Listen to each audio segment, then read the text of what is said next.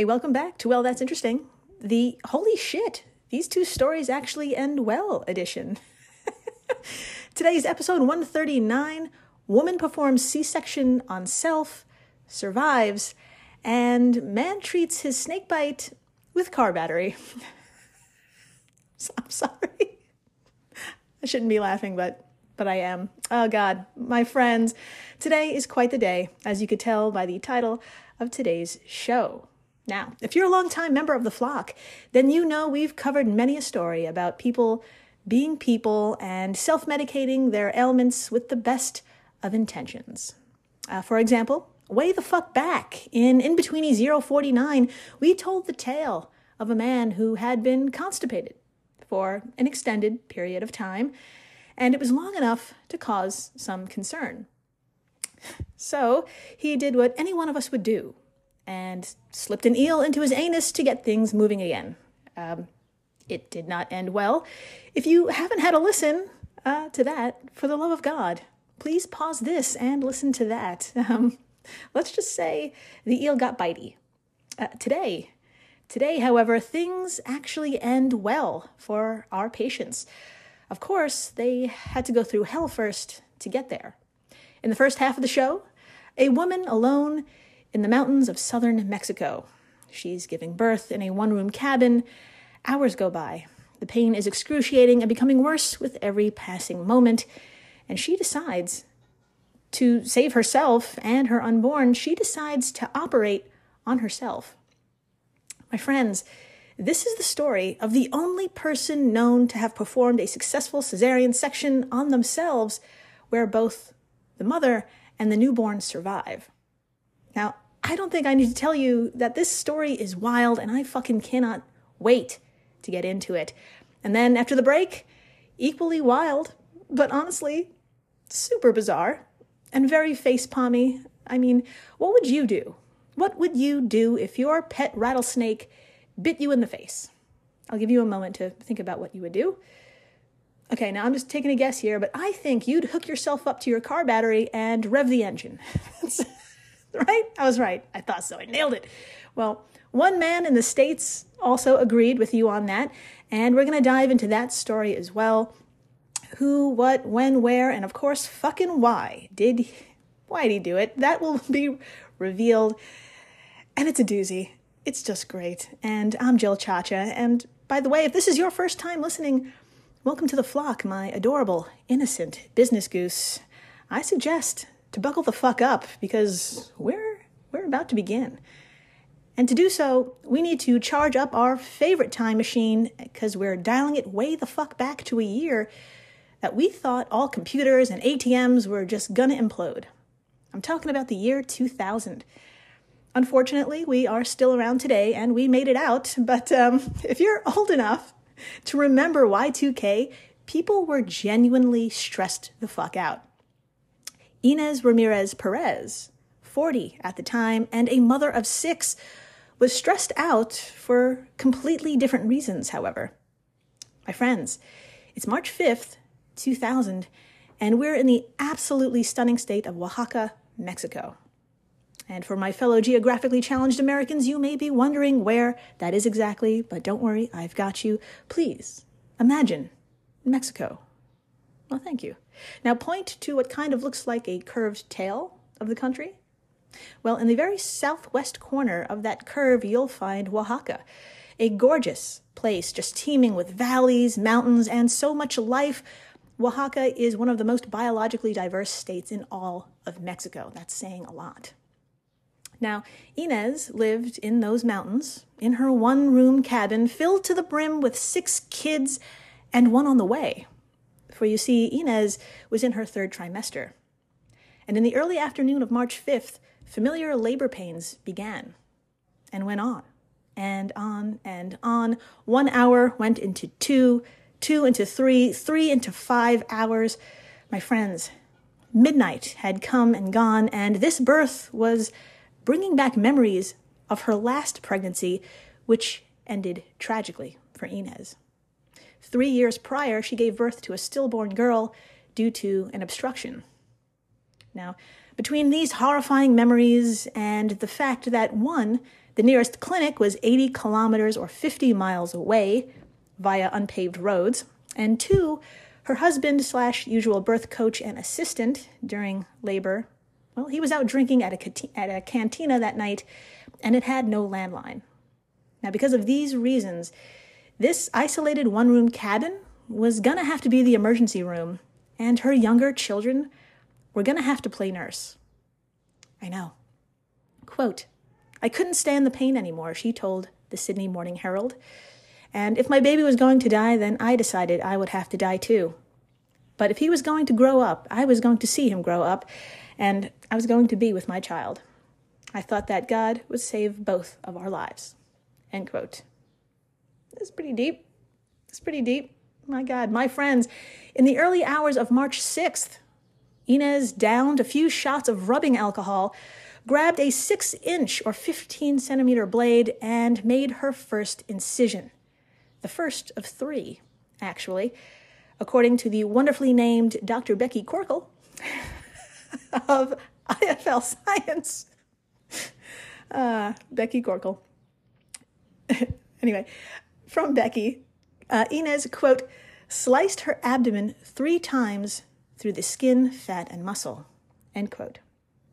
The initial cut was a vertical incision to the right of her belly button, which traveled from under the rib cage to just above the bikini line, if you will. And believe it or not, this was a brilliant move on her part, and so was her position. She wasn't lying down. She was squatting with her pelvis forward, and this position allowed her to cut straight through the skin to her uterus. I know this is tough, but stick with me here. That move reduced the risks of knifing any internal organs, and this is what probably saved her life. After more than an hour of carefully navigating her own body so as not to stab intestines and such, Inez cut deep enough to where she could feel the fetus and pull it out. I know. If this sounds hardcore, it fucking is, and it gets even more metal. Quote, "Inez bandaged her wound with her sweater and ordered her oldest son, 8-year-old Bendito, to find help in town. After several hours, health workers arrived at the scene to find Inez awake and alert, lying next to her infant.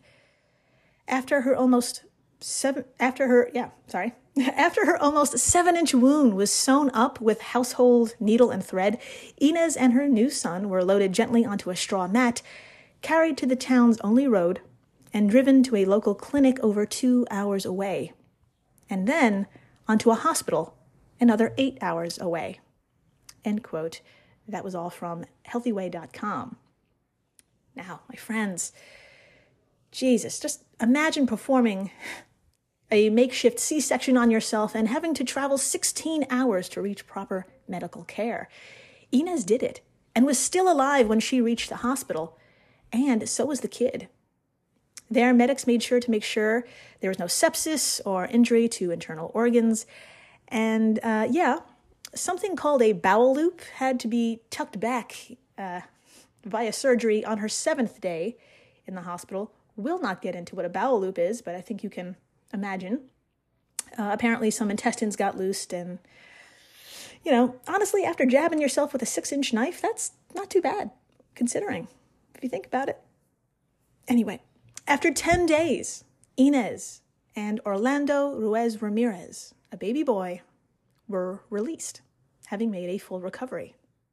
Round of fucking applause, right? Jesus.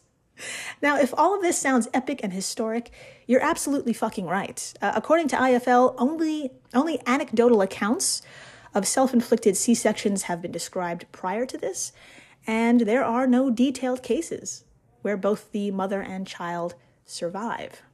This is a first. This is the first well-documented case of a person in the middle of fucking nowhere, by the way, cutting themselves open to give birth and survive. Dr. Anerio Galvin and Dr. Jesus Guzman, the 2 obstetricians who examined her 12 hours after the birth, reported on her incredible story. This is why we know it today. It was immortalized in the International Journal of Gynecology and Obstetrics. That one. You know the one. It was immortalized 4 years later. This is why we know. And my friends, I gotta say, if you think you may know a badass, you have to ask yourself, are they as badass as Inez? Pretty badass. After the break, just a man and his pet rattlesnake. Oh, and his friend, and a car battery. Now, when you put these things together, you get an award-winning injury.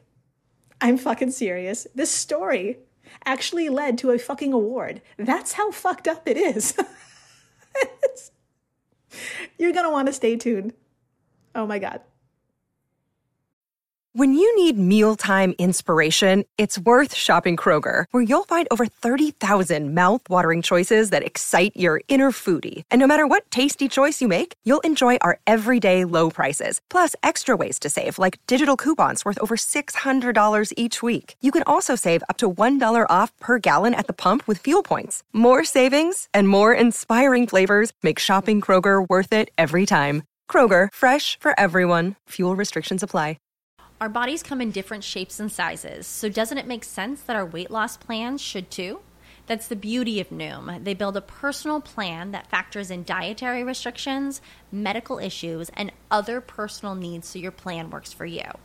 Noom doesn't restrict or shame when you want to treat yourself. Their flexible program focuses on progress instead of perfection. You don't have to give up carbs or anything. And with their daily lessons, you can learn something new about your food choices every day. After just a few days of using the app, I learned how to recognize cues for overeating and how to choose the right foods to feel full. Stay focused on what's important to you with Noom's psychology and biology-based approach. Sign up for your trial today at Noom.com. That's Noom.com. And check out Noom's first ever cookbook, The Noom Kitchen, for 100 healthy and delicious recipes to promote better living. Available to buy now wherever books are sold. Hey everyone, Jill Chacha here from Well That's Interesting, and I am absolutely thrilled to tell you about Spotify for podcasters. I use it, I love it, and it all started by downloading the free Spotify for Podcasters app, which has all the tools you need in one place to record and edit your masterpiece of a podcast. Spotify for Podcasters also distributes your show to all major platforms.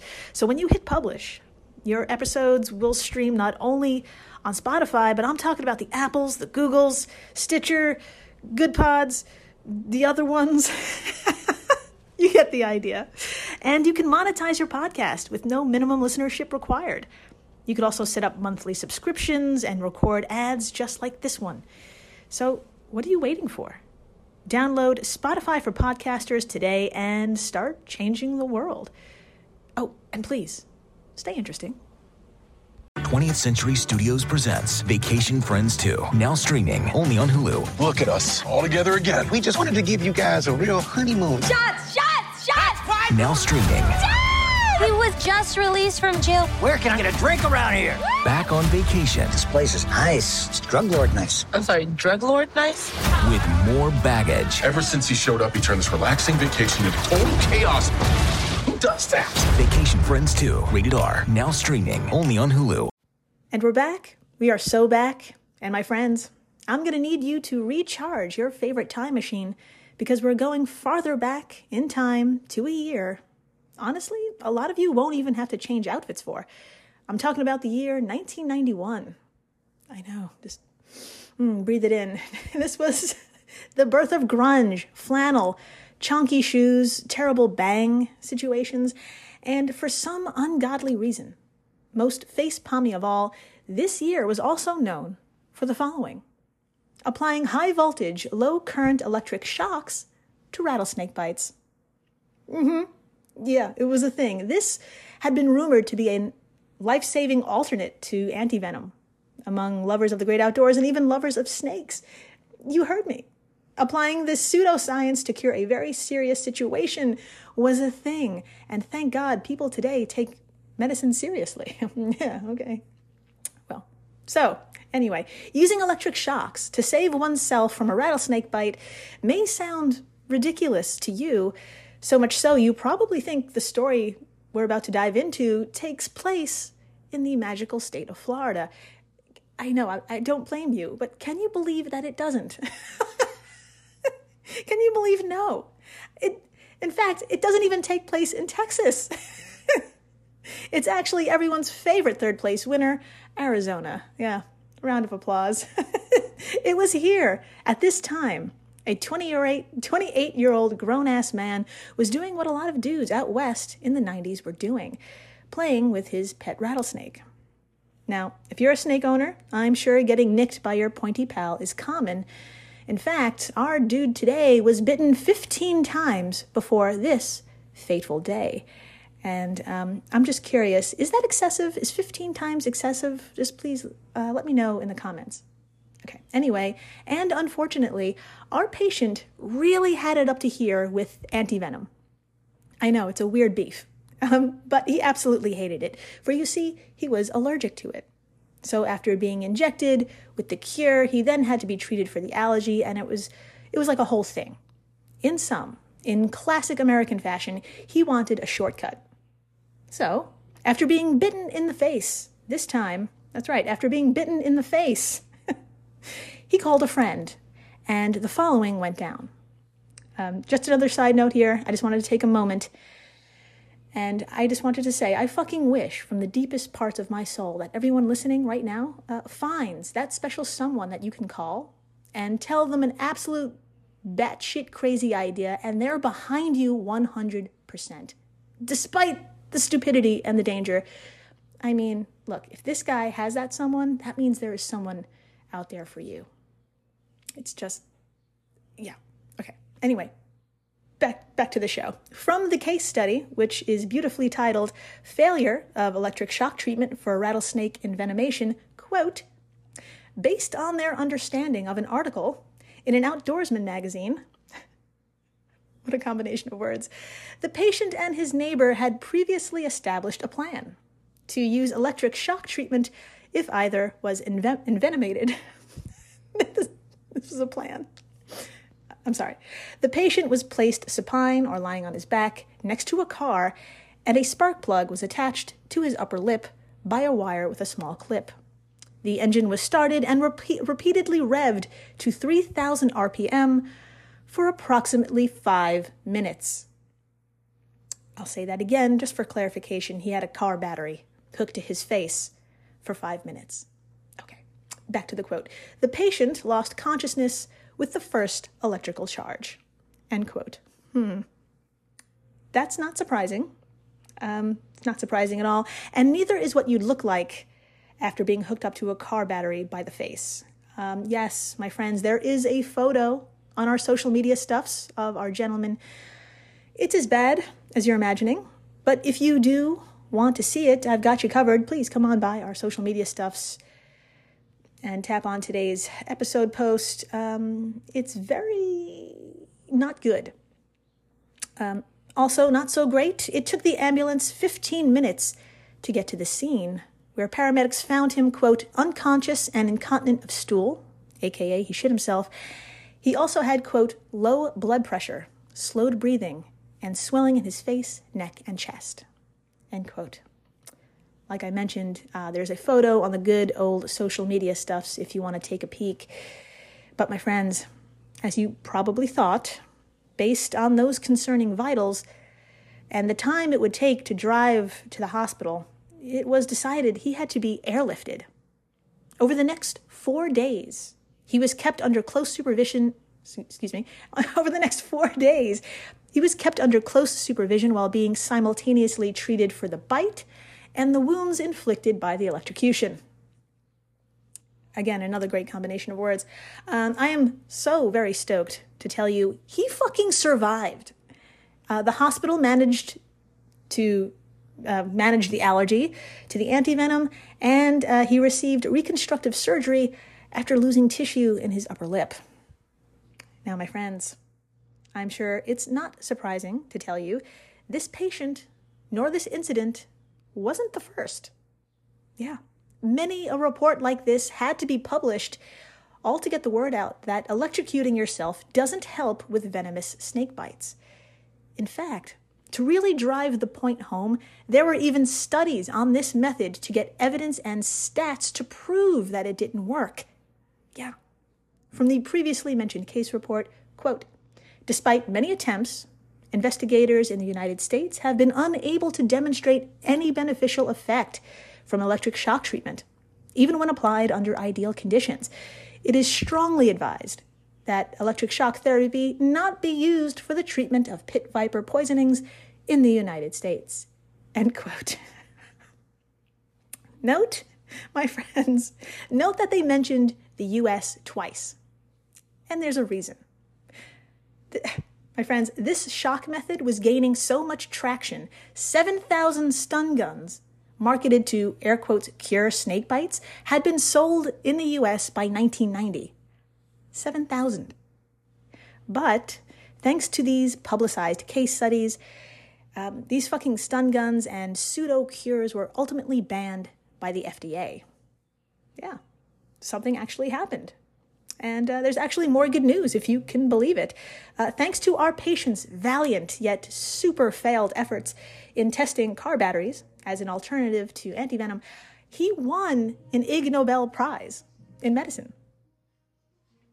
And my neighbor's throwing a party just to celebrate. That's perfect timing. I don't know if you could hear that, but music just went on. We're going to go with it. So yes, let's celebrate. He actually fucking won a thing. Now, if you don't know what the fuck an Ig Nobel Prize is, please just stop whatever it is you're doing right now. Be it laundry, performing a self-inflicted C-section, for the love of God, just stop and Google Ig Nobel Prize. It's a glorious award ceremony that celebrates achievements and studies that may seem ridiculous, but come to important findings. Like, don't electrocute yourself to treat a snake bite. It doesn't work. It doesn't. And you know what else you shouldn't do? Pick up or handle a venomous snake's head, even after death or decapitation. Yes, that's right. That's right. Today is a twofer. I got a 2-for-1 for you, because now I'm going to read to you from a glorious letter submitted to the New England Journal of Medicine back in 1999. What a roaring decade for snake bites. Okay, something was going on. Anyway, this letter is from the Good Samaritan Regional Medical Center of where else but Phoenix, Arizona, and it is so aptly titled, "Envenomations by Rattlesnakes Thought to be Dead." Thought to be dead. And it goes on to say, quote, even after suffering potentially fatal injuries, venomous snakes are capable of injuring humans. Researcher Lawrence M. Klauber performed experiments showing that rattlesnake heads are dangerous for 20 to 60 minutes after decapitation. We collected data on patients admitted to our toxicology referral center for rattlesnake bites, and 34 patients were admitted for rattlesnake bites from June 1997 to April 1998, and of these, 5 patients, nearly 15% of the total, were men between 20 and 48 years old, and they were bitten by snakes that had been fatally injured and presumed to be dead. End quote. Now, my friends, I have to say, I'm gonna say that these 5 guys really went out of their way to make sure that the snake in their midst was totally whacked. But it didn't help, and they still got bit. Listen to these details of what they did. Quote, patient 1 bludgeoned a rattlesnake on the head with wood, rendering it motionless, and was bitten on the right index finger when he picked up the apparently dead snake. He received 20 vials of antivenom. Patient 2 shot a rattlesnake, striking the head several times, and observed no movement for 3 minutes. When the patient lifted the snake, it envenomated his right index finger, and he received 40 vials of antivenom. Patient 5 was envenomated on the left index finger by a rattlesnake he had presumed to be dead from multiple gunshot wounds, including one to the head. He was bitten while attempting to cut off the rattle. End quote. So, they tried. They really tried. And my friends, the letter ends just as you think it would, calling out young drunk guys in desperate need of impressing their friends. Quote, young men particularly while intoxicated, suffer a disproportionate number of illegitimate rattlesnake envenomations. That is, that they occur when a person voluntarily approaches the snake, often to the upper extremities. In some, we found that a sizable portion of patients admitted for snake bites were injured when handling snakes they presumed to be dead. Education to prevent snake bites should include warnings against handling recently killed snakes. End quote. So, education, well, you know what? I just did my one good deed for the day, and I'm going to join this fucking party behind me. So please, get a professional to handle a dead snake, and never hook your face to a car battery. Right? So, you're welcome. And thank you for listening, rating, subscribing, blasting your music. It's summertime here in New York. This is as good as it's going to get sound-wise. So, tell your friends about the guy who hooked up the car battery to his face, and the Inez, wonderful Inez, who performed a fucking C-section and survived. Just absolutely incredible. Be like Inez, and please, stay interesting.